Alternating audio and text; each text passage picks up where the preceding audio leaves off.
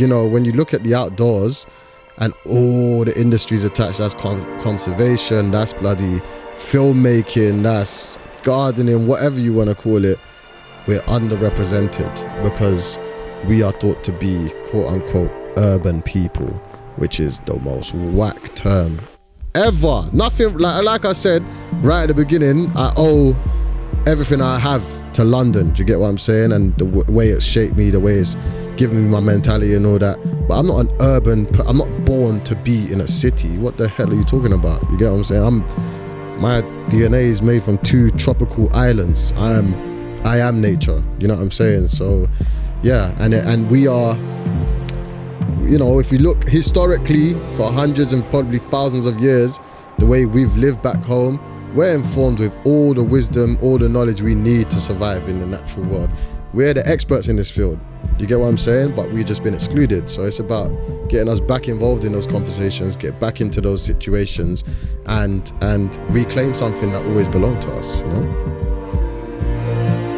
You're listening to the Spaceship Earth podcast with me, Dan Burgess. The concept of the Spaceship Earth is simple. We live on a life-giving rock called Earth, hurtling through space.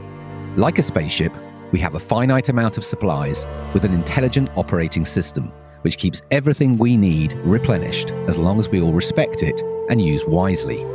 So an understanding of how this system works, along with deep cooperation between humans and all life, is essential to keep us thriving and the spaceship flying. In this podcast, I'm in conversation with humans involved in regenerating life, shifting consciousness, and reimagining how we can live more beautifully and peacefully. I talk with artists, activists, writers, designers, adventurers, healers, entrepreneurs, creative mavericks, and more. Their stories invite us to participate in the co-creation of a more beautiful, life-sustaining world, in service to life, becoming crew on Spaceship Earth.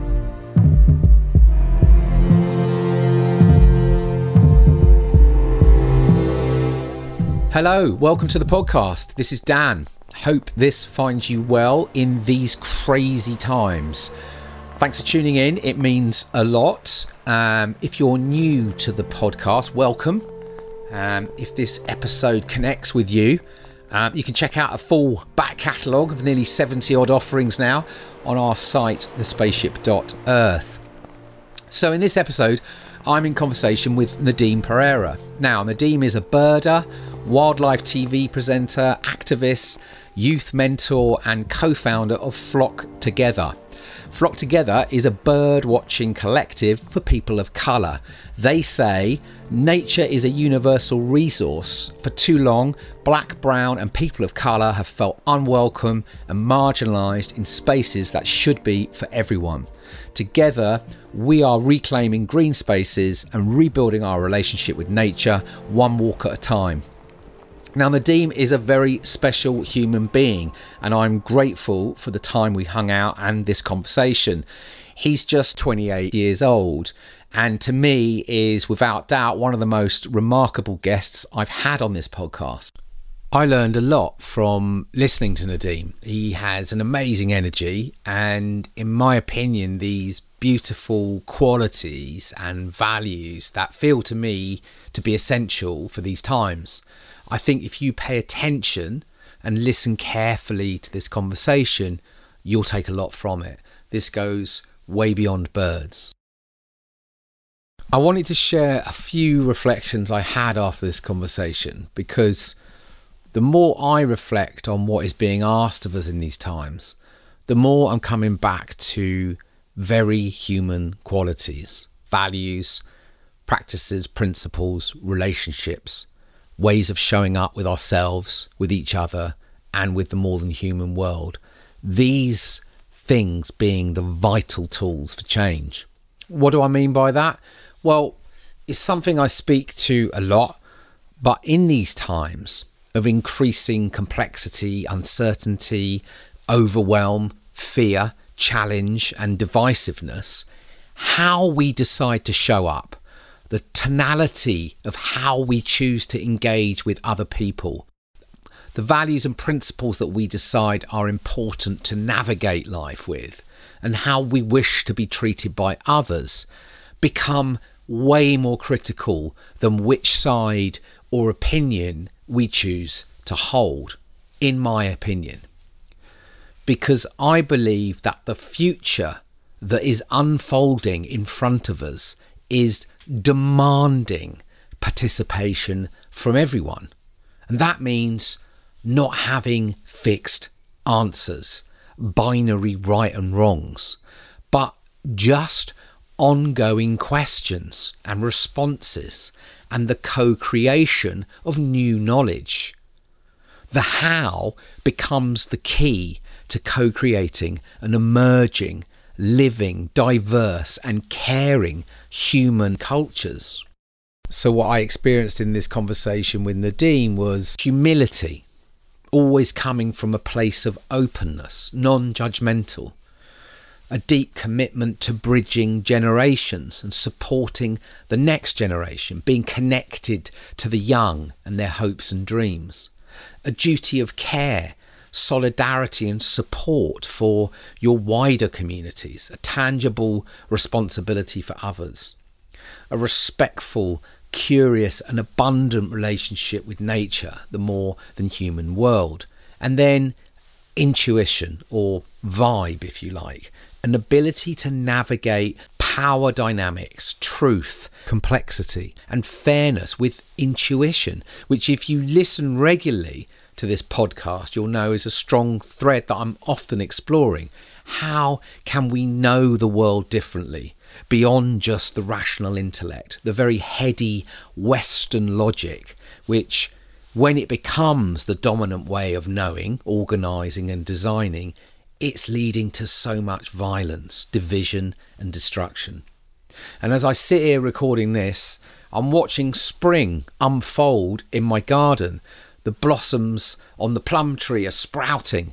Dandelions and daisies are rising in the grass. Bees are beginning to appear and forage. There's a pair of goldfinches I've been watching today. Have been pulling old spider web between the cracks in the garden wall, presumably for nest building. And then I zoom back out and think of this current world context we're living in, of climate and ecological breakdown, war, massive inequalities, extreme poverty, structural racism, mental burnout and exhaustion from COVID, masses of uncertainty. I can't help but think, what are aging male leaders in power and institutions could learn from adopting this kind of tonality, these types of qualities, these values, principles and ways of showing up and facing into these challenges together? What might happen?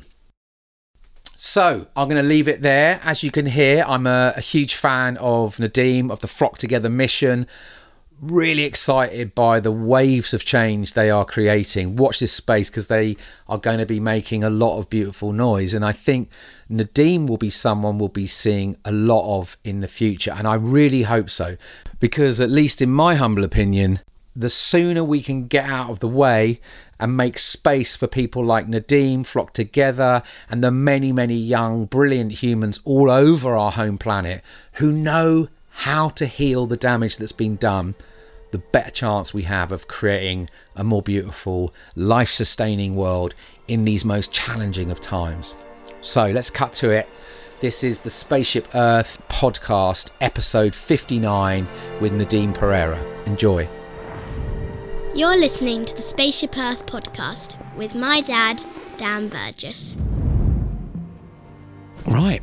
Nadeem, welcome to the Spaceship Earth podcast. Thank you very much. Thanks for having me. Pleasure to be here. Isn't it? It is. And we're properly here. Yeah, exactly. You know, you're in my what did you call it? My bird hide. The bird hide. It's like a bird hide in the Swiss Alps. That's what it feels like. It's very, very relaxed.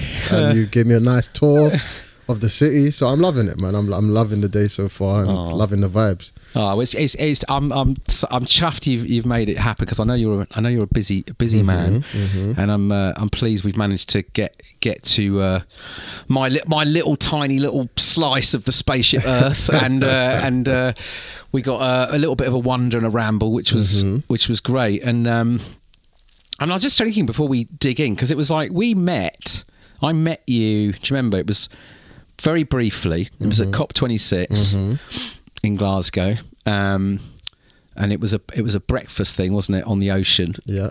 And I remember. Well, I remember instantly just sensing you had this kind of really interesting energy, and I was like, I'd really like to do a podcast with Nadeem, and here we are. So I'm pleased we've made it. We've made it work. Man, it was brilliant because you have to remember as well, like me being me and coming from where I'm from, to be at COP26 was like a very, very new experience for me.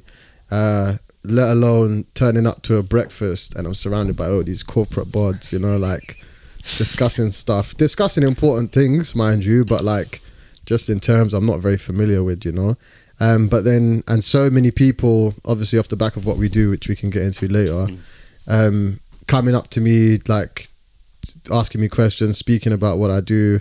Oh, can you come and do this? Can you come and do that? But your vibe was just like, you came on the right vibe, you passed the vibe check. It's all about vibe, isn't it? It is, 100% it is, bro. And it's like, it's an undervalued metric of the world is vibes, like it's not quite tangible. It can't be you can't write a thesis on it, I guess, but so if somebody strikes a chord in your heart the right way, you're gonna vibe with them and you're gonna get along. And I think the way you approached me was just cool, and a lot of people approach me to do a lot of stuff, and believe me, we don't do it all. I can imagine because you got a lot going on. But I mean, just on that, actually, I was curious, like, what did you take out from that experience of being up in Glasgow? That's a good question, and I think what I took from it was learnings, not just for myself but for my community. It was good for me to see what a discussion looked like at the top level, with regards to something like climate change and global warming, because especially from where we're from, it's like these conversations happen so far above our heads, it's hard for us to even connect and engage with the subject, because it seems like no one's ever talking about it in ways we understand. So for me to be there, I was honored to be there, and get a taste of what that was like. But I kind of realized something, Dan, like no one knows what they're doing. Do you get what I'm saying? Like, that's what I realized when I was there. Even these people that get paid a lot of money to handle this stuff and work with entire organizations dedicated to working with these stuff, no one really knows what they're doing. So in terms of myself and my community, we're not that far behind. So what we have to offer in this space and going forward, not just myself, our community will have a lot to offer this space.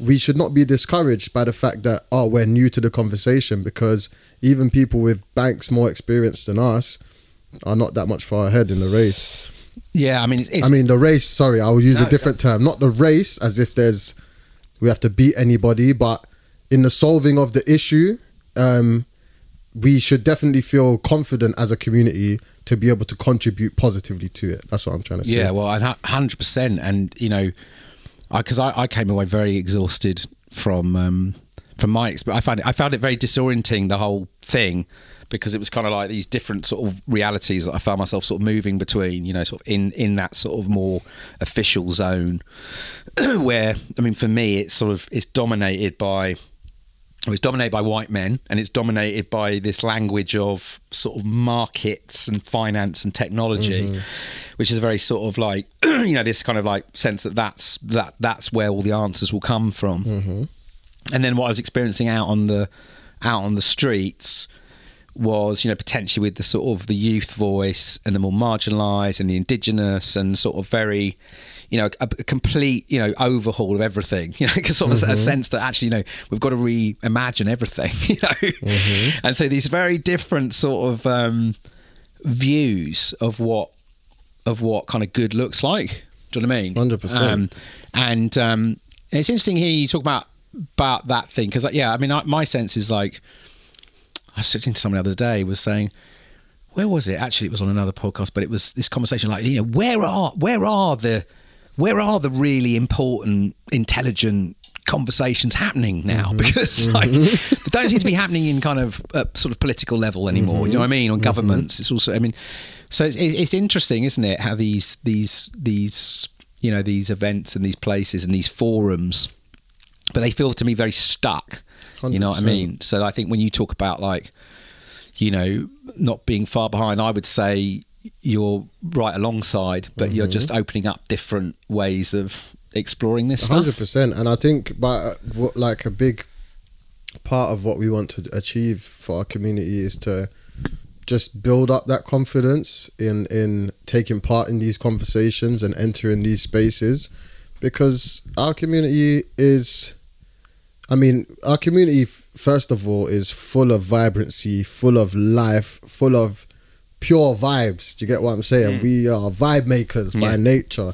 But then it's like, when in the context of the West, of our community existing in the Western world, we've had to solve a lot of problems. We've had to deal with a lot of problems. So it's second nature for us at this point. So we have lots and lots of fresh perspectives, new ideas, new energies to contribute to the wildlife conservation space, the climate change space, all of these spaces which our communities are most affected by, number one, and then also our communities have been shut out from, whether deliberately or accidentally. We have lots to offer it, because it's a bit tired, man. Those spaces, I'd say exhausted. 100%. I'm being polite. They're on their knees. Yeah, 100%. It's a bit tired. No vibe in those spaces. 100%, and it's like, why does it have to be like that? Yeah. And it's like, because what would happen if you actually gave it some life, gave it some kick, and tried to bring young people into it? And it just causes me to think, you actually don't want a diverse involvement in this area, because then you might have to submit a little bit of control in this space. Do you get what I'm saying? And that's what we're trying to break down, that's what I'm trying to break down. Like, it's not nature, number one, is not this thing to be controlled and harnessed by one group of people. It's not a resource to be exploited. It's a boundless source of love that is plentiful enough to supply all of us. And some of us, unfortunately, have been duped out of that position and caused not to see it. And it's just what a big mission for me to draw our community's eyes onto that endless source of love, because back home, like the way we live, even in terms of language, bro, like I was having this discussion with my brother the other day. Like, if I met you, I would call you uncle or ayah, big brother or little brother. That's how we talk to each other. No disrespect, yeah? But you try and call a white man uncle, he's going to say, "Hey, you're a fucking uncle." You know what I'm saying? He's going to say that. And it's like, small things like that. I'm trying to bring you closer to me. That's just how I talk, because that's in my culture. That's how we are. In London, in England, in the West, it's all about division. You're my cousin, twice removed. Like, we don't have a word for cousin. Do you get what I'm saying? It's not about separation. It's about inclusion for us. We are one big family. So we want to, so I say that to say, innately, that is who we are. When we come to the West, we adopt these Western ways of being more divided, more cold, and all of this, and we step away from that natural way of being. And I just really want us as a community to return to that, and to return to that love. And we can so totally do that through nature if we highlight it and champion it and engage with it, you know. I love that. It's what I'd call these sort of, you know, very human technologies, right? Love. It's ancient, it works, and it's just figuring out how to sort of help folks kind of open it back up again, isn't it? It's like a sort of practice, just sort of shift our awareness slightly, you know, to open up a bit, and so much is possible. So listen, we're going to dig into Flock Together and all the stuff that's going on. But what I love to do, and listeners love, is just to get a little bit of your backstory. Particularly, what I'm always interested in is like what are the seeds or the kind of threads in your life that have kind of like led you to this kind of pathway that you're on. You know, because you've got you know, beautifully diverse roles or things that you're exploring, from wildlife TV presenting to youth coach to activism to kind of nature guy to a birder. You know, it's like, that's a really interesting mashup. Can you just give us a little bit of like, you know, just the sort of some of those seeds or threads that have kind of led you down this path to now, before we dig into the I would say that there are two places really that I owe my being to the most. That's London, not England, London. It's like a different thing. Because London just has this, obviously it's a capital of culture, let's call it that, you know, in terms of this country. And particularly where I grew up in London, in East London, was like, it's the birthplace of, you know, like grime music. That is integral culture that has come from London. So these are the environments I grew up in, like, and so that the lessons I learned growing up there would never ever leave me. The lens I see the world through is manufactured by those streets. So I can't ever lose that, and I would never lose that. And I think then the more, so I think that's where my activist side comes from. I think that's where the football coaching side comes from, because whilst there's a lot of value in those spaces that I grew up in, I noticed a lot that could be changed. You know, even from a very, very young age, I realized a lot, and I looked around me and I realized a lot of people could be doing, who knows how these people would be behaving, what they would be doing if their environment were a little bit different. So I would say my activism comes from that. Then the youth sports coaching, particularly football, also comes from that. You know, how from a young age, because of the environments we were in, we were more liable to be engaging in whatever activities. I think that could be offset by a little bit of guidance, you know. So I make it a big point, no matter what I'm doing in my life. I'm coaching football, you know. I make that a big point. I'm coaching football to kids because I like having my finger on the pulse. I like being connected to the next generation in that way, and being able to not just hear what their stories, but also share my stories and learn from each other, and bridging that generational gap. But that's really, really important to me. Plus I love football as well. So I would say London, I owe those to London. But then the whole wildlife side of things, TV presenting, birding, all of it, I would say comes from Sri Lanka. Like I'm half Sri Lankan, half Jamaican, but I've grown up in a Sri Lankan family, raised by my Sri Lankan family. And my mum, bless her, like she made a big point of taking us there every summer. We'd spend like at least a month there every summer. And the wildlife was just unreal, man. Like from a young age, I was always fixated on it. Like I just couldn't believe it. You know, we'd be running around playing games, me and my brother, and there'd be like a Russell's viper one day we saw, you know, like, and my grandma, we shouted, snake, snake. My grandma comes out. And these are Buddhist people, my family. They never kill anything. And as soon as she saw it, she just sliced his head off straight away, like straight, no hesitation. And it's like that, those experiences like that anyway, always fascinated me. And I think that it just followed through. When I came back to London, I would wonder why we had certain animals here, or why we didn't have certain animals here, and why would we have them in Sri Lanka. And I think my interest in ecology then became started to mold off the back of those Sri Lanka trips, because I would look at the landscape and its relationship to species as well, not just the species alone.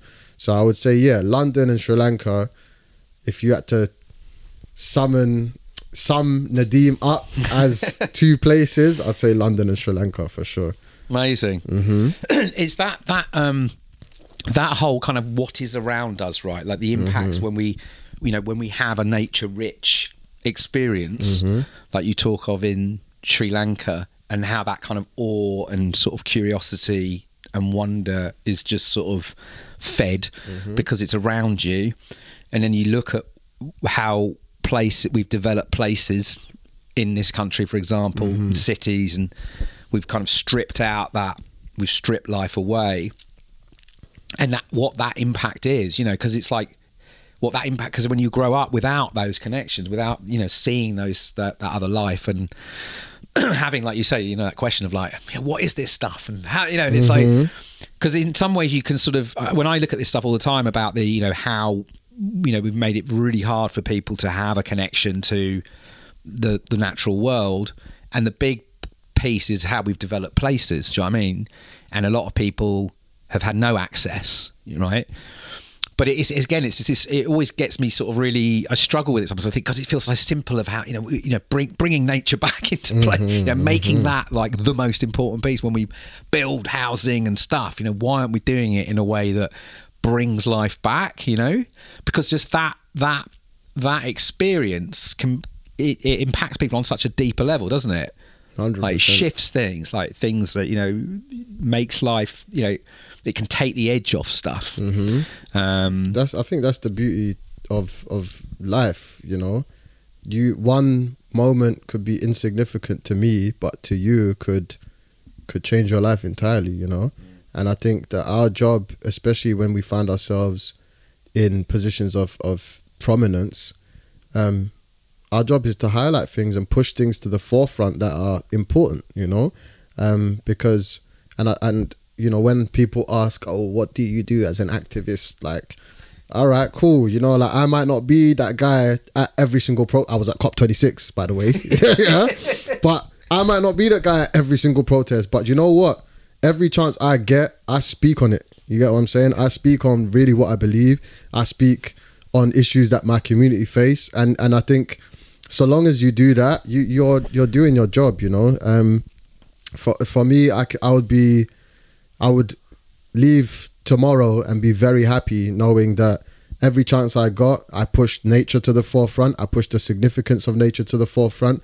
And I tried to communicate that message not only to my peers, my age peers, but to the younger generation. And through my work in football and through the Flock Together Academy as well, we've been able to connect those dots and bridge those gaps between generations, and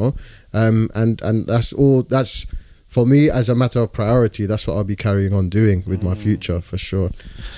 So let's dig into Flock Together, because if I was, am I right? It was kind of born. It was hatched in the first lockdown. Was it right? It was March 2020. No, it was about, actually, to be fair, about May 2020. Just I was working as a football coach. And I started doing one-to-one sessions during the first lockdown. And one of the guys, I coach his kid, his name is Derek, shout out Derek. He's a graphic design lecturer and really cool guy, but he was one of these guys that would always say to me, Nadeem, you got so much potential, man. You gotta do more, man. You gotta do more. Keep going. So I was like, cool. And he was like, there's a guy who works it. He's like a creative genius, man. He's revolutionized industries. You got to follow him, man. His name's Ollie Danger. His name was Ollie Danger at the time. So I was like, all right, cool. I'll follow this dude, see what he's saying, And I'm not a corporate creative guy. I might be creative in my being, but as a profession, as an industry, I'd never set foot there. I am very much like I'm an outdoors man, innit? Yeah. But anyway, so followed this dude. And his Instagram was cool, whatever, And then like 2 days later, I'm going through my Instagram and I see on his stories, he's posted a series of short clips of birds, So he must have been sitting in a park somewhere. So what I did, I just responded to each clip, kind of slid in his DMs type stuff and was naming every species. then he hits me back straight away as well, like, yo, how do you know all this stuff? And I said, I'm an avid bird watcher, bro. This is like what I do type stuff. And he was like, oh my God, bro, I've had this idea to start this bird watching club. You be the perfect guy to do it with. I was just waiting for the black person to come along. So I was like, yeah, cool, let's do it. I couldn't think of an idea more suited to who I am. So he was like, yeah, cool. So I think him or his peoples put a flyer together like 2 days later, and he was like, post this on your socials. So we did that. And then like, I think we had 10 people on our first walk. But even before the first walk, we were about to do it, and then the night before, and we were like, bro, we haven't even met each other. Like, we'd like done all this stuff, got all of this stuff ready. Let's meet up. So he cycled over to where I was, and we went for a walk around the park in Hackney, and just shared stories. Do you get me? Like, I told him where I was coming from, what I do, and how nature helped me type stuff. And he was telling me his story. And do you know what? I'd shout out Ollie as well, because we walked around this park, and there was, you know how you get all these like cool people, you know, and like in their designer clothes and all this type stuff, but battered trainers type stuff, you know? So, and you think, oh my God, they're too cool, I can't speak with them. Like every single one of these people would interrupt us and say hello to Ollie, like everyone. So I was thinking, all right, this person is, you know, he knows folks. He knows folks. And it's not just knows folks. The way people were coming to him was like, they respected him, you know, they respected the work he had done. So I knew I was right then and there, like, all right, cool, this guy knows a thing or two. Let me, he'll be a good person to learn from. So anyway, next day, I think 10 people turn up to the first walk, and it was brilliant. And then the rest is history, bro. And what did you? I mean, what was the invitation at that point? What was the invite? Just to come out and. That's a good question. We'd never been asked that question actually. All it was a bird watching club for people of color. That was literally our very first mission was to combat the underrepresentation of people of color in the natural world. That was the tagline. Yeah, that was it. And. Yeah, I think nearly 2 years later, I would say that's mission accomplished, you know. We hit but this is another thing with Flock. Every target we set for ourselves, we smash it so quickly. So it's like, we literally believe we can do anything now. That's the problem we have. We think we can do everything. So we set our standards really high. We set the bar really high because not only do we believe in what we do, we know it's so necessary to keep driving this conversation forward and driving our community forward in these spaces, you know. So yeah, we don't slow down, and we've only got bigger and better plans for the future.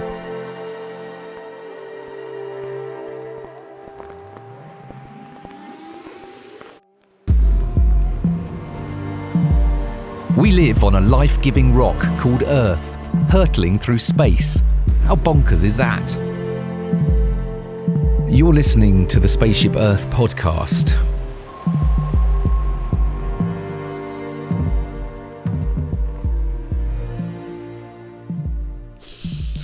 Because so there was something. I mean, I guess it'd be good to dig into a little bit of that time, because there was like, I mean, obviously, like you know, both of you were like feeling this. That, you know, these spaces like were not welcoming people of colour, and you sort of, you know, you've been experiencing that through your lives, right? But there was something else that was happening at the time, wasn't it? Because there was the pandemic that was kind of locking people in, so we were all kind of like, people were sort of starting to notice the natural world more. And then of course there was the George Floyd killing that happened as well. So there was a kind of, these things were sort of happening, weren't they? 100%. And it came at a time where our community was like battered, you know, like I don't think people quite understand, and they'll never understand, you get, unless you are one of the people affected. Yeah. It's very, very exhausting to turn on the news and see that, like mentally, like it's draining. And it's not draining because it's draining in a it's draining in a painful way, you know, like that's what a lot of people don't understand. And So to understand that everyone is going through that at that time is even more sad. You know, you realize you're not alone. We're all going through this, but there's nowhere for us to be. Do you get what I'm saying? There's nowhere in this world around us for us to come together and heal together. And that's why I kind of rate Ollie because, and his vision, because for me, I had, by the way, that George Floyd thing was just the straw that broke the camel's back in many ways. Yeah. We've all gone through it as individuals our whole lives, personally and professionally. Birding was always my coping mechanism, and it was me on my own 95% of the time, going out into the woods, gaining my peace, getting my healing. And it was a beautiful, beautiful thing that I decided to do. And I would always be grateful for the day I took on birding as in that way. But it wasn't until I met Ollie that I realized, wait, this can actually benefit our entire community in the same way. So, and that was the main point for him, because his work is really stressful, you know what I'm saying? Like, and he performs at a very, very high level. So, and birding has helped him. So until I met him, I didn't realize just how impactful it could be for our community. And now the testimonies we get after every single walk are moving, truly, truly moving. And it just puts new wind in ourselves every single month to keep going and providing this platform for not just us, you know, it's way bigger than us. Flock Together is way bigger than us. And I think the knock-on effects of what we've done are going to go on for a very, very, very long time. And I think we're very, very happy to have been in that position. And now it's just like making sure we set it up in a way that it can keep going forever and ever, or as long as it needs to go, you know? Yeah, give us a sense of like I want to dig into birds in a minute, but give us a sense about how that what's that journey been like, sort of like as from the community perspective. So you started doing these walks very quickly. It was kind of blowing up, right? Yeah. How's it evolved over the last couple of years? It's crazy. Like, I think the first walk we did was in Walthamstow Wetlands in northeast London, which is a beautiful space. It's the largest urban wetlands in Europe. So that and I had no idea it was there before that day. So that was great, and it was lovely. Second one we did was in Richmond Park, if I'm not mistaken. Was again really nice. But then I think it was when we went on our third walk, or I'm pretty sure it was the third, in Epping, and we filled up the car park. There was like 60 people turning up, and we were like, "Rah, okay, we've done something special here," and that it's been beautiful, you know, because attending our walks, we have a vast range of professionals, you know, and some people that are not professionals as well, you know, like it's very diverse. But the beauty is exactly that, the diversity, you know. We have doctors, we have lawyers, accountants that come, we have directors, producers, like anyone you can think of across any industry comes to Flock Together, you know. And that's beautiful in a way, because it means people can forget about that, you know, but if they want to come and share an opportunity with the community or share whatever's going on, they come and they are in a space where they can do that, you know. And it's beautiful to see the community on that journey together, because we've had certain people come to Flock out of work, especially being in the lockdown and everything, but then they've testified to us, like, and shared with the group, man, through Flock Together, has been my happiness throughout this time, and now I've got a brand new job in this really big organization, you know. Like, that kind of stuff is it's what we do it for, man. It's what we do it for. And that's just, it's a true honor, you know, to be able to have spent my life, or at least a portion of my life, and I'm sure Ollie feels the same, to be able to provide a platform that helps people, our brothers and sisters, in that way it's a very, very high honor, and we don't take it lightly, you know. We don't take it lightly. But the journey with the community has been incredible. And you must be, I mean, I guess you're obviously learning loads from the community. What was just like when people started coming to Flock, like what were Like what was bringing them in? Do you think? I mean, what are the sort of stories you're like? Was it connection? Is it curiosity? Was it space for? I think it was.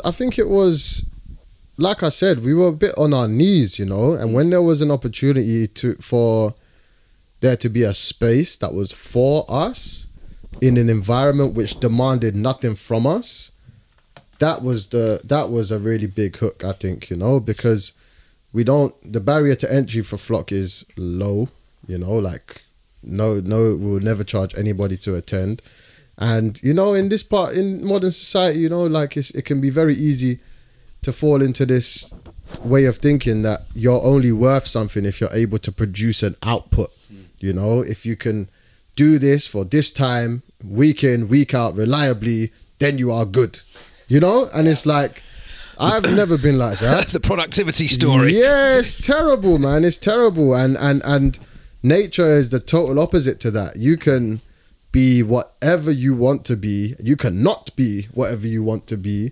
And nature totally accepts you. And no one's going to think 2 times about you if you come there and don't do anything with your time, And by the way, rest is radical, by the way. Do you know what I'm saying? Really if you're sitting there chilling out today, listening to this, good for you. Yeah.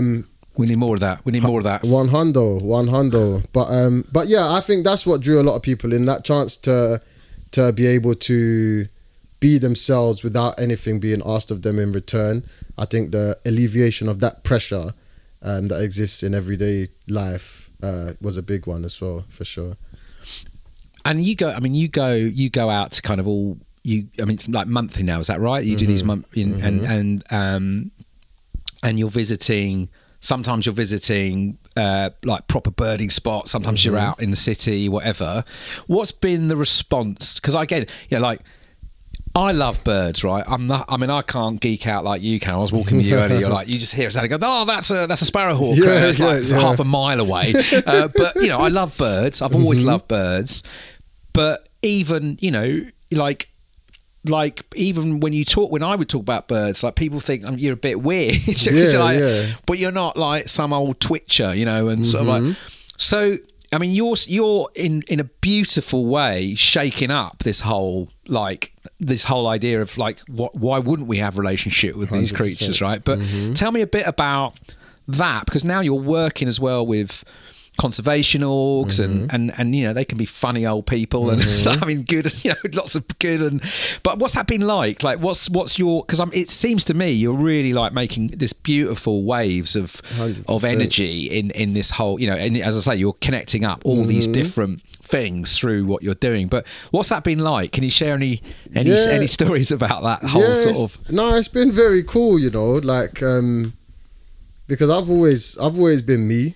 I can't change who I am, and I'm formless, man. Do you get what I'm saying? Like, I'm not gonna fit into this box. Like, yeah, I'm from East London. Yeah, I love football, but yeah, I like birds. Do you get what I'm saying? Yeah, I get it 100%. Do you get what I'm saying? Like, what? I love it. Why does that have to be a strange thing? No. And it's a strange thing because you have a preconceived set of ideas that you think I must exist within. That's the problem. Do you get what I'm saying? So it's like demystifying that.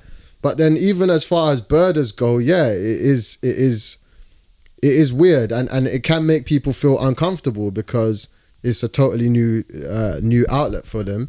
But I think that's where I got to shout out Ollie again, because like his speciality in life like is connecting things to cultures. Do you get what I'm saying? So he's made it make sense to the culture in a way that it's like it's okay to be a bird, or you can be out here into these spaces, and like he does that in his own way. But for us, a big tool for us is being visible, just being purely visible. The only tool we use is Instagram, like literally the biggest tool we use is Instagram. On the walks, getting people's face with the phone, back. And all of a sudden now people are seeing people that they can relate to doing an activity that they might not be able to relate to, but they might go and give it a try just because they see someone doing it that looks like them. So I'd say representation is massively, massively important. But then also as well, like this younger generation, what I'm liking about the younger generation, they live by this there's no rules philosophy. You know, that's what I really, really admire about these guys. And I always try to, that's why I try and stay active and involved in youth groups, whether it's football teams or youth clubs or sports clubs, whatever, because I know I'm not a fool. I know when people look at me, they do think certain things for whatever reason. I'll enjoy taking that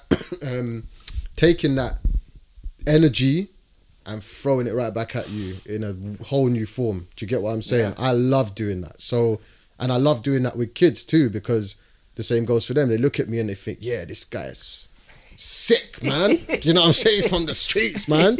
But I'm not going to tell you about the streets. I'm going to take you to the woods, young man. And I'm going to give you a pair of binoculars and we're going to talk about this stuff. And you've never heard someone talk about birds in the way I'm talking about them. Do you get what I'm saying? You've not met a person that can talk to you about birds, but then talk to you about all the stuff you can actually relate to as well. And that's massively important. And to be able to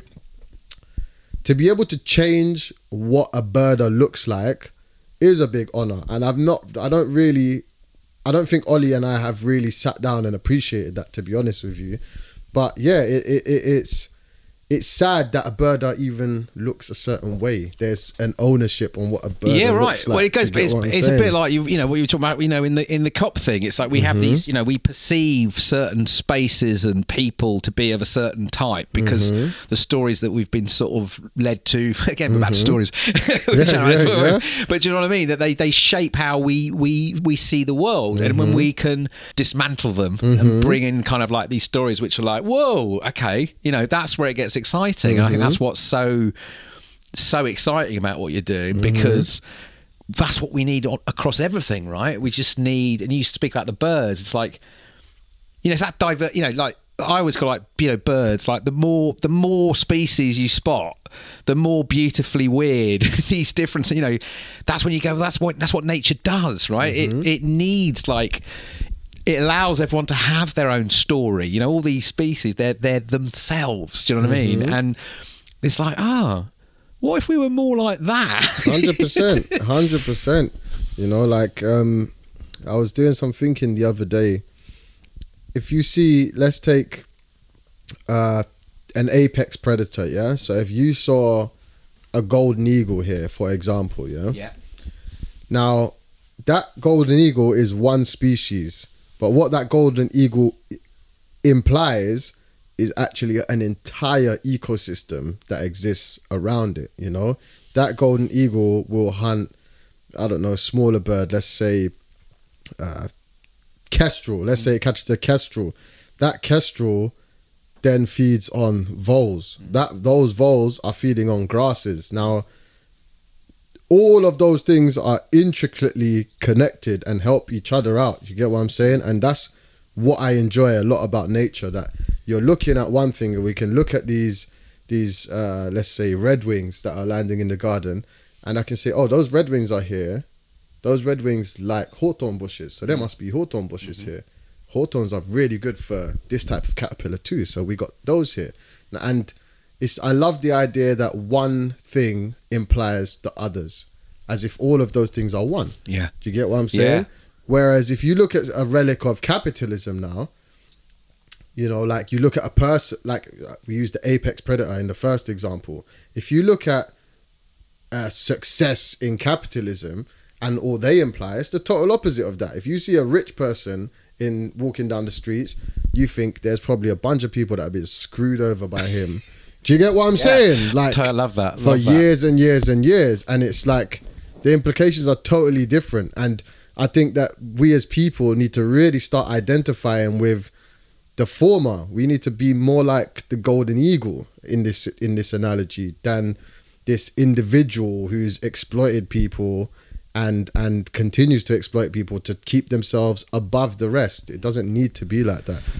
Well, it's a story of relationships, isn't it? And cooperation and interdependence. And it's kind of like, this kind of sort of phrase I've explored through this podcast of like what happens through you. Do you know what I mean? It's like, because things are happening through us all the time. Like when you speak, you spoke of all those different species, right? But through them, through their existence, all these other things are happening, right? And actually, they can be, you can look at them as extremely unique species, like doing their own thing, living their own story. But they're contributing, they're participating in co-creating something which benefits everyone, right? And that's for me that really interesting. So when you talk about again that story of capitalism, what happens through people as we're sort of driving down that story of productivity and accumulation and getting ahead, and actually there's this extraordinary all these relationships that are part of that, whether that's people working, whether it's materials you're using, whether it's the way you talk to people, whether it's all this stuff's happening through people all the time. And it's this flip that you're speaking to of seeing ourselves as part of this kind of web, that we're all actually, if we're participating something through our work, our story, our life, that's contributing to the health of the whole, that's where I get to with this. It's 100%. Like, isn't it? It's like, and it's a beautiful way, as you say, when you start to notice how the natural world works, the answers are all there, aren't they? 100%. And it's like, I don't know, when we come to birds, like, I like the simplicity of it, sometimes it's what I found hard to deal with growing up, still sometimes today, the jargon and bureaucracy that shrouds a lot of things, it throws you off. It totally throws you off. And if you've not been churned out of the education system, you have a hard time dealing with that stuff. And what I liked about birds, like as I picked up books and started to read more about them and their behavior and stuff, you can see a bird here that flew from sub-Saharan Africa just because of the weather. Just because the weather was nice. No passport, no nothing. It just got up and flew. Life could really be that simple. There's some good food there as well. 100%. You know what I'm saying? The life could really be that simple. And it's not. And it's not because there are all these structures that have been put in place that depend on limiting people, that depend on exploitation of people, that only benefits a select few who have historically done the same thing, that we think life is not that simple, but really it is. Nature is bountiful enough for all of us. The planet has more than enough space for all of us to roam around it freely. And it's I like the word you used earlier, like reimagine. It's time to reimagine what a future looks like where there are none of this, not to say no borders. I'm not a politician. I'm not going to go into that space. But what I will say is this world is equally everybody's. Do you get what I'm saying? If a man wants to, or a woman wants to get up and go from this place to the next place, go for it. You know what I'm saying? That's how life should be. But yeah, we're a very long way from that. But I think it's time we start to ask ourselves those questions. Start to look at the limits and bounds that are in place and question, why are these actually here? Like, what purpose are they actually serving? Who are they serving?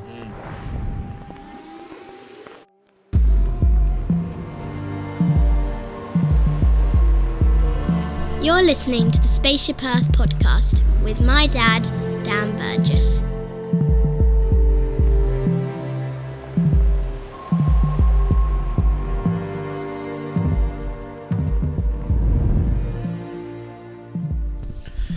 We need to be more bird. Yeah, exactly. Be more bird. Tell us about. I mean, because I guess there's, and this is obviously, I think, when I've looked at the, understanding where you're heading with flock, and because you've got a lot more going on underneath the surface around like what is actually happening through the work you're doing and these connections, which I'd love to chat about a bit. You've got this book coming up, which we'll talk about, but I think you talk of your 6 pillars, but there's some really deep, beautiful work that's going on, and I'd love to explore that a bit, because again, it's sort of it's like it's catalyzing through the bird watching and being out and moving together as well, because movement's quite a big part of this as well, isn't it? Like walking together and 100%. And you know, as you will know well, because like you said, this is why you found that, you know, you found sort of birding and being out as a way for you to deal with the complexity and violence and of our world at times, you know. And it's like you know that connection through being out, and that connection to our own selves and our own well-being and our connection to others. And that's actually, it seems like that's quite intentional now with the way you're looking at Flock and the pillar works. Can you speak a bit to that and how that well-being, that sense of well-being through getting out, through noticing, you know, this life, but how that's sort of, you know, impacting the community and the direction you're heading in? Yeah, definitely. I mean, it's like I said, it's for us to be able to provide a healing space is massively important for us, because, you know, we all function at our best when we're feeling happy, when we're feeling safe. And unfortunately, the way we live in particularly in the West, particularly as people of color, we can feel very unsafe a lot of the time, you know, more than a lot of people think, you know. And safe doesn't mean just physical safety. Safe means safe from being treated differently. Safe means being safe from being asked particular questions regarding particular things. Safe means being safe from being perceived as different, as a, you know, just being a human being. I'm just a normal human being. Why do I have to be subject to these situations just because of what I look like, you know?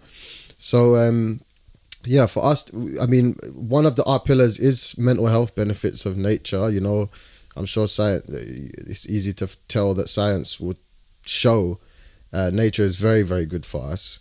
But it's not something we want to take lightly as well. At the end of the day, we're not going to sit here and say flock together can improve your mental health. Like, we're not gonna make a claim like that. But it is high on our list of things to hit this year, you know, to get some proper structure involved and really be able to provide that for our community, because it's massively important. But yeah, for on a very surface level, I think we do provide a safe place for people, and a place where people have testified that they feel 10 times better, you know, after coming to a flock walk than when they initially turn up. So if we can keep doing that, I think we're on the right path.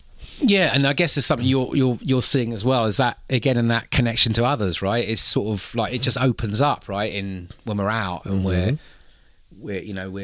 moving through more natural spaces, and we're spotting other life that's not human, and it sort of opens up our sort of empathy to each other.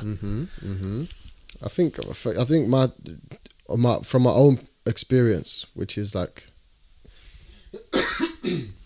pardon me, when I you know, with the mental health, particularly on the mental health subject, I like I said, I'm not a professional. None of us are professionals, so we don't want to talk too crazy on it. But on my own personal journey, I can share my story. And you know what I enjoyed was when in my late teens, mid-late teens, you know, a teenager in the most privileged situation is still going to feel a great deal of angst, a great deal of pressure, you know, and let alone a kid coming from where I was from. So whilst I was feeling all of these things, I fell into that trap of, you know, like, my life becomes this box all of a sudden, and I can't see outside of this box, you know. And before you know it, you know, you get all types of habits setting into your thinking. And what I loved a lot about birding, and what I think Flock Together holds true to as well, is stepping out of that box. So I used to go to Richmond Park. I remember just sitting on a map one day on Google Maps and looking at this massive green space on the other side of London, like, what is that? I'm just going to go and see that. And then I went there, fell in love. All of a sudden now, I'm hearing new sounds. Even walking through Richmond to get to the park, I'm seeing new shops. Like, wow, I didn't know London could look so good. Do you get what I'm saying? So now all of a sudden I'm outside of that box, and when I'm in the park and there are no relics of capitalism surrounding me, I'm all of a sudden now coming back into myself, and I'm thinking, I'm looking back at my box, symbolically speaking, and now this box looks, whereas my whole world before, it now looks tiny. And now all of a sudden when I go back to my life, I've got a whole new perspective. And that feeling was so empowering, especially during a time of hardship. And it was that feeling I began to value very, very much, because I felt so recharged and full of energy, full of new perspectives to take back to my regular life outside of Richmond, that I just kept on going. And to be able to provide that confidence to our community is a massive benefit. Like, when people come to Flock, you don't got to come there and be a bird expert when you go home, you know, that's not what it's about. But if it's about you're feeling the pressure of work or whatever, one day you get up with your friends and be like, yo, let's go to this local green space and march around a couple of times, you know, like, that's what it's about, equipping our community to be able to take up space where they normally may not have thought to do so. Because I have felt the benefits of that mentally myself.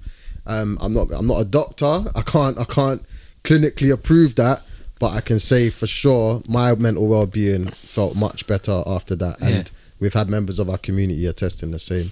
But we were chatting earlier, weren't we, before the podcast, about like that different intelligence, different ways of knowing the world and knowing ourselves. And again, there's always that thing, isn't it? Because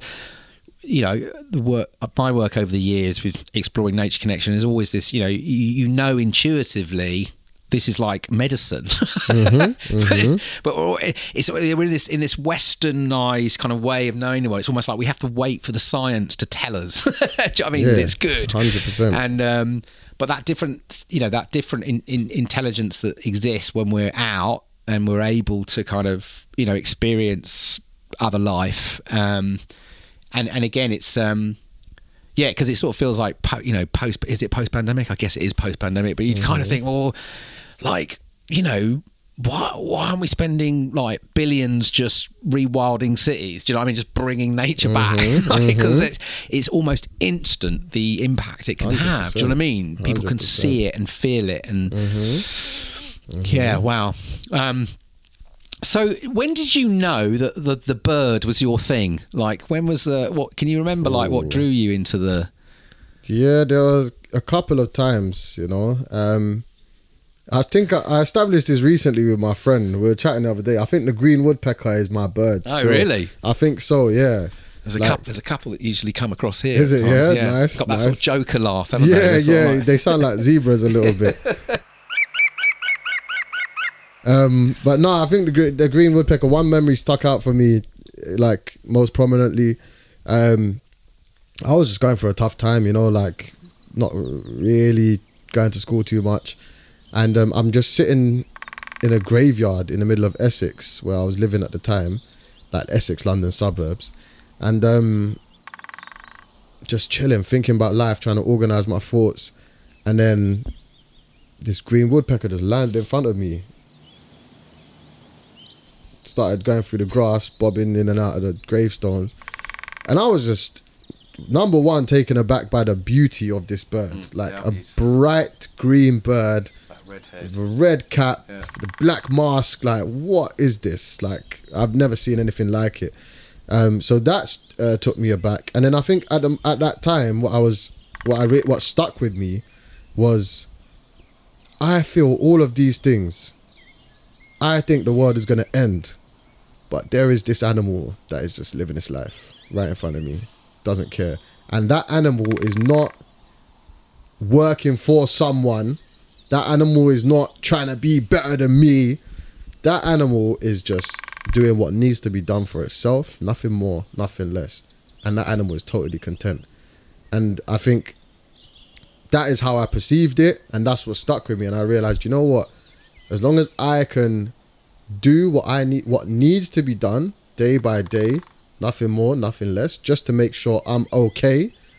That's the minimum requirement for me. Just make sure I'm okay. Then life is good. You know what I'm saying? And I continue to do that and live in that way. And yeah, it just worked wonders. So I think from that day, I ran home, thought, you know what? I'm gonna get I had a DSLR at the time. I want to take a picture of this bird. Saw it again, took a picture of it. Then I noticed kestrels in the guttering of the church. Started to take pictures of those. Then the long-tailed tits came along, and then my girlfriend at the time as well. I just spoke to her recently as well. Like, shout out her. She bought me a bird guide, the Collins Complete Bird Guide, first edition. I still use it to this day, that same book. And yeah, before I knew it, I was leaving my house just to see these birds, man. Just to see these birds. And no one will come with me. Everyone thought it was very weird. But I knew, I saw the value in it, man. Yeah, you felt it. I felt it. Yeah. I felt the value in it. Yeah, so I was like, no one could tell me any different. I loved going to the woods and not uttering a single word to a human being, for 6-7 hours. You know, I loved that. I loved not having to be anything except my damn self. It's full stop. You know what I'm saying? There was not any space in modern society that allowed me to do that. There was always a price for my presence. You know, I always had to produce something for someone, and I'm just not down with that stuff. You know, so yeah, I think from then on, I knew birds was the way forward. That green woodpecker. Wow. So yeah. Look what happened. Exactly. Look what happened. Exactly. See, but I love that. It's always that. That's what I love about, like, again, it's like, you know, the world. You know, I always, you know, I believe this is, you know, the world. It's magic, right? It's alive. There's all kinds of possibility everywhere if we just began to notice. You know, and I love how these encounters can, like, just completely shift something, you know, or lead to a kind of a path that you go down. That again, we spend so much of our time in this kind of modern constructed world trying to sort of, you know, succeed, to get ahead, and actually increasing, I find, you know, removing ourselves more and more from what is alive, you know. But we're sort of like trying to live this life, but it's kind of actually, like you speak of, it's, you know, it's this separation, which is, so if we can find ways to open up, to notice, to start to sort of sense our way back in to things, that's revolutionary. 100%. Like I thought, you know what? Because don't get it wrong, I didn't get on very well with school, but I was very capable as a student, and you know, anybody that's taught me could tell you that. And but it was literally like, screw this system, bro. Like, I've been like that. I've been like that. Like, screw this system. I'm still going to be out here. I'm still going to learn about stuff, because I enjoyed learning about the birds. I enjoyed the science of it. But I'm just not doing it for this whack system that doesn't care to serve me at all. I'm going to do it in a classroom that I like being in, which is the forest. I'm going to do it on the timetable that is nature's timetable, which is no timetable, which is perfect for me. Yeah. So it's like, and just that was my little act of rebellion, I guess. Like, I'm gonna engage in a system, but it's gonna be totally separate from one that exists here. Well, what you're speaking to as well is, I think, or at least is the difference between learning and education, right? Learning is this, like, this innate human thing, right? I think we're built to be curious learners, but we kind of need to be given the space to find the things that we're curious about that make us alive. Do you know what I mean? And then encouraged to sort of go there. And 100%. But education says, you know, you need to know this, and you must learn it in this way, on these conditions. And of course, that, you know, some folks can do that, you know, but many of us can't. 100%. You know, and it breaks us, and then we lose the ability to be curious, to be awake to stuff, because it's battered out of us. And I think that's this idea of, like, I love this whole, you know, I see this a lot, you know, always in the natural world, there's the ability for it to open you up to become just more curious generally, more empathic, more kind of, and see possibilities. So there's we talked about imagination, but when you look at the climate, all these issues we're facing into as a species, and there's a line of thought that says, this reimagining piece, right? In order to kind of see the world differently or to reimagine things, like you need your imaginal capacities firing, 100%. And again, like for many of us, we really struggle with that because we're so just trying to survive or grind our way through things that actually even just imagining that things could be different, it's like, well, how's that going to work, Whereas when we're allowed to get out into the living world, that relationship, that connection, I think fuels the imaginative capacity. Do you know what I mean? So it's like fuel for reimagining these systems. 100%. So there's this, it feels like such a key part of this future of helping more people find that connection again, in order to bring that kind of like possibility back into the, do you know what I mean? These worlds that we're trying to shape differently 100%, and stuff. 100%. And that's why the Flock Together Academy, what we're doing, is so important as well. Because, let's talk about that. Yeah, no, 100%, because it's very relevant, because these kids are constantly being told what to do, and it's like, what if they don't want to do that? And it's like, we tell the kid, what we do at the academy is do what you like. You get what I'm saying? Go and do what you like. Maybe, we go out on the bird walk, and the kids obviously that are more interested in the birds and the science of it, they stick close to me. But if we got some kids in the back just chatting away, doing their thing, that's fine. Do you know what I'm saying? There's no, you have to fill up your book with this and that. So what ages are you working with in the academy? So we're working with like ages, well, generally under 18s. But yeah, for us, it's about underprivileged kids. That's what it's about for us. The age is not so important. It's just about reaching underprivileged kids and getting them out into these spaces and filling them with confidence and with skills to go and be themselves and express themselves, and and show them that working in conservation, working in wildlife, working in ecology is possible. It is a possible path of access for you, and we do work with some great organizations, we just became ambassadors of the Wildfowl and Wetland Trust, and they're doing amazing work with the next generation, opening doors, career gateways and all that kind of stuff. And that's another big part of what Flock does as well. We want to not just fill you with confidence and say, here, go run on your way, but long term we want to be able to just say, all right, cool, what do you like doing? You like doing this?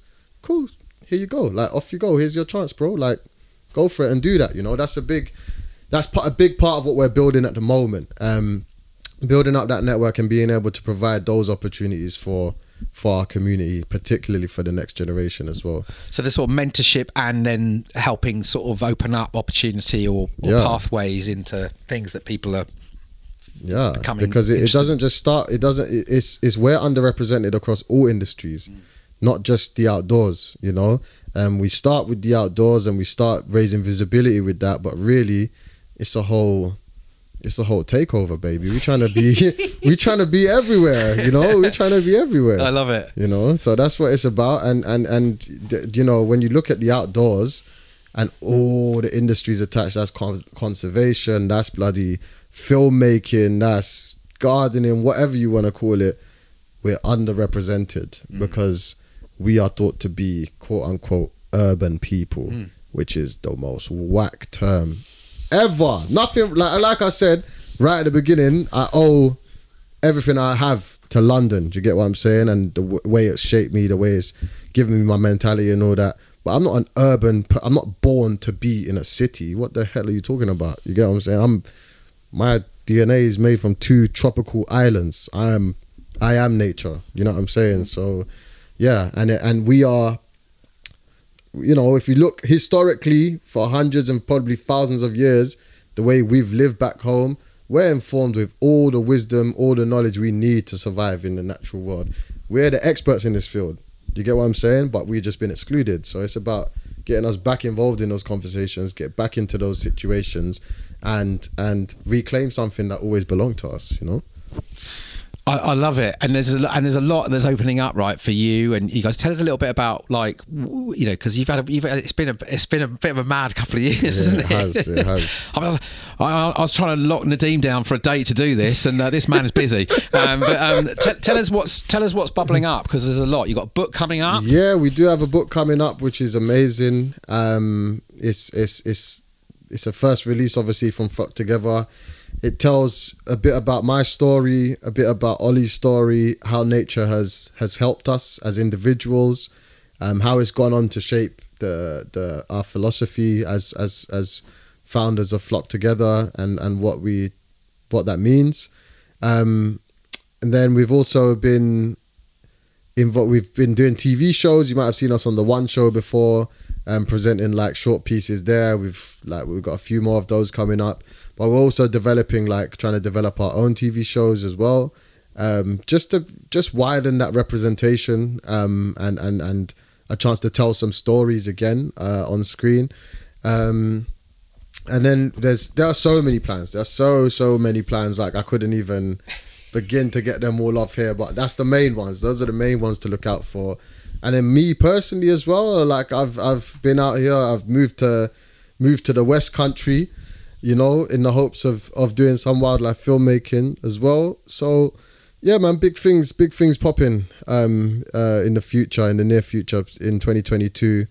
Massive ideas, massive support from within our community as well, and from outside too. That's another thing I just want to maybe go back and say, like, our support that we've received from, like, white people has been amazing as well. We were always worried about that. I'm not going to lie. Like, we were always worried about that, doing something particularly for our community. But the support we've got has been overwhelming, and we appreciate everybody that reaches out and is like, we get why this is so important. We get why this needs to happen. We have so many experts in their field saying, do you know how tired I am of seeing the same people, having the same conversations? Like, everyone says it, you know, and like the change is upon us. And yeah, so I'd like shout out all those people that have supported as well.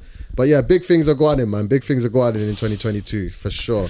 We're not going to stop. But I love that. You see, I love that as well, because that's the thing, isn't it? It's like this sort of, sometimes I think, you know, we can have this kind of consensus reality that you know, nothing can change, you know what I mean? But like you say, like what you're experiencing on the ground now, and, you know, and I, you know, again, because I'm, you know, always kind of oscillating between despair for the world and possibility, you know, but on the possibility front, you know, I get so excited by like what you're doing. There's amazing people doing stuff everywhere, right?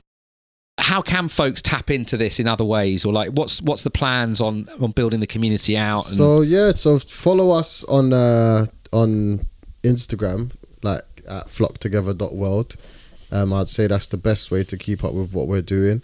Buy the book. It's you can pre-order that as well. The link's in there. Everything you need is in there. I'll stick it all in the show notes. Yeah, thank you very much. But yeah, that's where we post a lot of our activity. On our website as well, www.flocktogether.world. You can see all the updates up there. Like, that's walk information, that's all the collaborations we do goes up there. All birds sighting log as well is all we do up there as well. We got some interesting plans, so keep up to date with us. And we got a lot coming. We're just trying to push this space forward, make it pop, fill it with energy, fill it with vibes. That's what we're all about. I love it. We've looped back to the vibes where we began the conversation. I love that. And it is. We've dialed up the vibe. We need a vibe revolution. That's what we need. There you go. Let's feel our way into a better world. Nadeem, listen, I really appreciate your time, and I love that we've managed to connect, and I'm pleased we spotted a few birds, and you spotted them about 5 minutes before I did, but it was good. So I always close this podcast. You know, I was sort of inspired. This podcast will be inspired by this sort of analogy of our living Earth as a kind of spaceship. You know, on this kind of life-giving rock, hurtling through space, which always blows my mind that we don't talk about that a bit more often. But here we are. So I always finish with this question, like this idea of becoming crew. What does it speak to you? What does it come up for you in these times? That's a great question. I think that if you as a human being think that you are becoming the crew, you've fallen into the trap of thinking you are the driver in the first place. I think that we are crew. We have always been crew and will always be crew. Nature is us. We are nature, but we are also subject to nature. There is a harmonious balance that exists that keeps everything together, and we exist as a part of that balance, but for some reason we think we're the designers of that balance. We are not. There was an analogy that I really liked I was listening to the other day. We think we're the driver, but really we're just the loudest passenger. That's all we are, because we can say, yeah, we have control over all of these things, but at the end of the day, when the rain falls, and there's no human being on earth that's ever going to change that. When the world turns, hurtling through space, the world brings night, the world brings day. No human being is ever going to be able to control that. And once we remember that order of things, we begin to realize, okay, yes, we do have great intelligence. Yes, we have great free will. Why is that? That's because the director of this entire process is Mother Nature, is the earth. And what she's been generous enough to do is bless us with life and with this sentience. And we ought to take every instruction from her as gospel, listen to her, and make sure she survives long, long into the future, because we owe her that much. Life is a balance. We can't just keep taking from this planet and think there'll be no consequences. There will be, as we're seeing in the world today. As much as the world has given us, we must give back. And the way we give back as a race, as a people, is by speaking about the importance of Earth, speaking about the love that Earth has to give, and then also speaking about us as people protecting this Earth from those who are putting it in danger. And I would say then we start to take a step towards being good passengers, because we will never be drivers ever. Love it. Brilliant. You just smashed my analogy right there. There we go. Brilliant. Nadeem, thanks so much, dude. And amazing. Just sending vibes to all what you and Ollie and all your community are doing, and we'll be watching and spreading the word where I can. And let's keep in touch. No, 100%, Dan. Thank you very much for having me here, man. Absolute pleasure. Thanks. Absolute pleasure. And I love the podcast, first of all, but I love the space here. I've just been chilling, looking out the window, vibing. It's amazing. Well, this is good. It's good that you're saying that, because maybe I'll get more future guests that will come and visit now. Yeah, there Let's you go. get rid of the Zoom, man. Let's get rid of all that stuff. Nah, if you're listening and you're ever considering coming on Dan's podcast, come to the house. It's a vibe. It's totally chill. It's so worth the trip. Thanks, man. Nice one. Nice.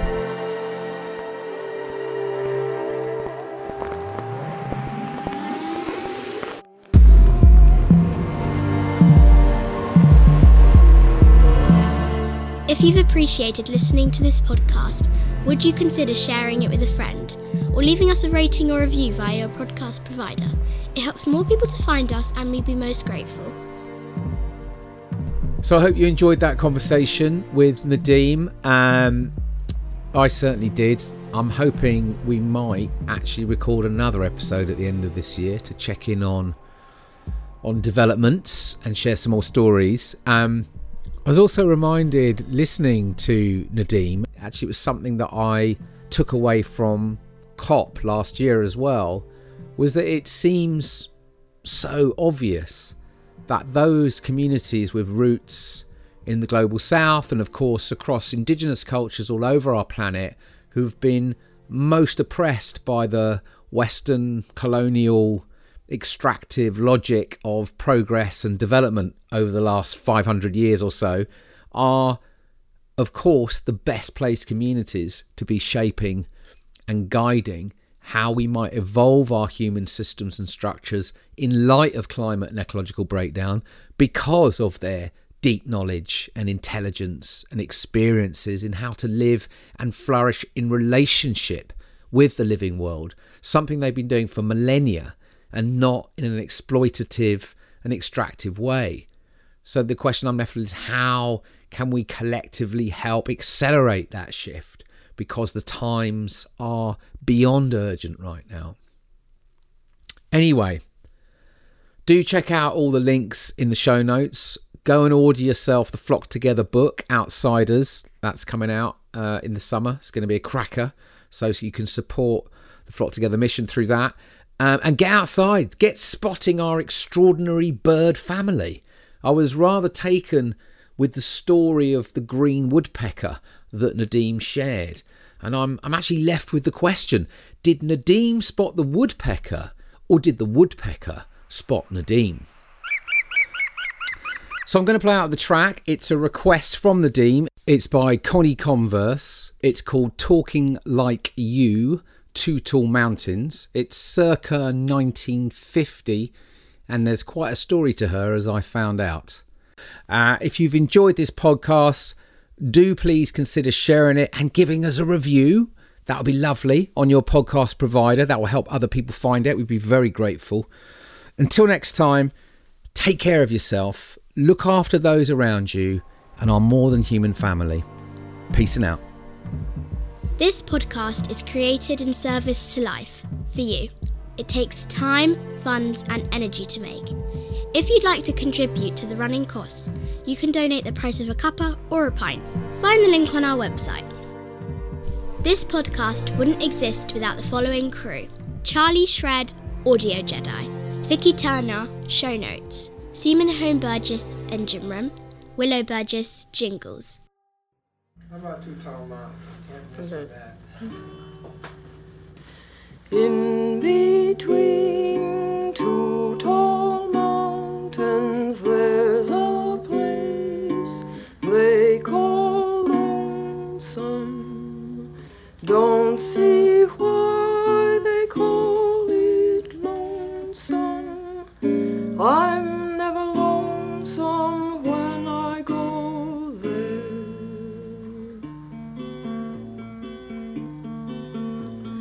See that bird sitting on my windowsill? Well, he's saying whippoorwill all the night through. See that brook running by my kitchen door? Well, it couldn't talk no more if it was you. Up that tree there's sort of a squirrel thing, sounds just like we did when we were quarreling. In the yard I keep a pig or two, they drop in for dinner like you used to do. I don't stand in the need of company, with everything I see talking like you. Up that tree there's sort of a squirrel thing, sounds just like we did when we were quarreling. You may think you left me all alone, but I can hear you talk without a telephone. I don't stand in the need of company, with everything I see talking like you. See that bird sitting on my windowsill? Well, he's saying whippoorwill all the night through, just whippoorwill all the night through. In between two tall mountains there's a place they call lonesome. Don't see why they call it lonesome. I'm never lonesome, now I live there. When did you write that? How'd you happen to get that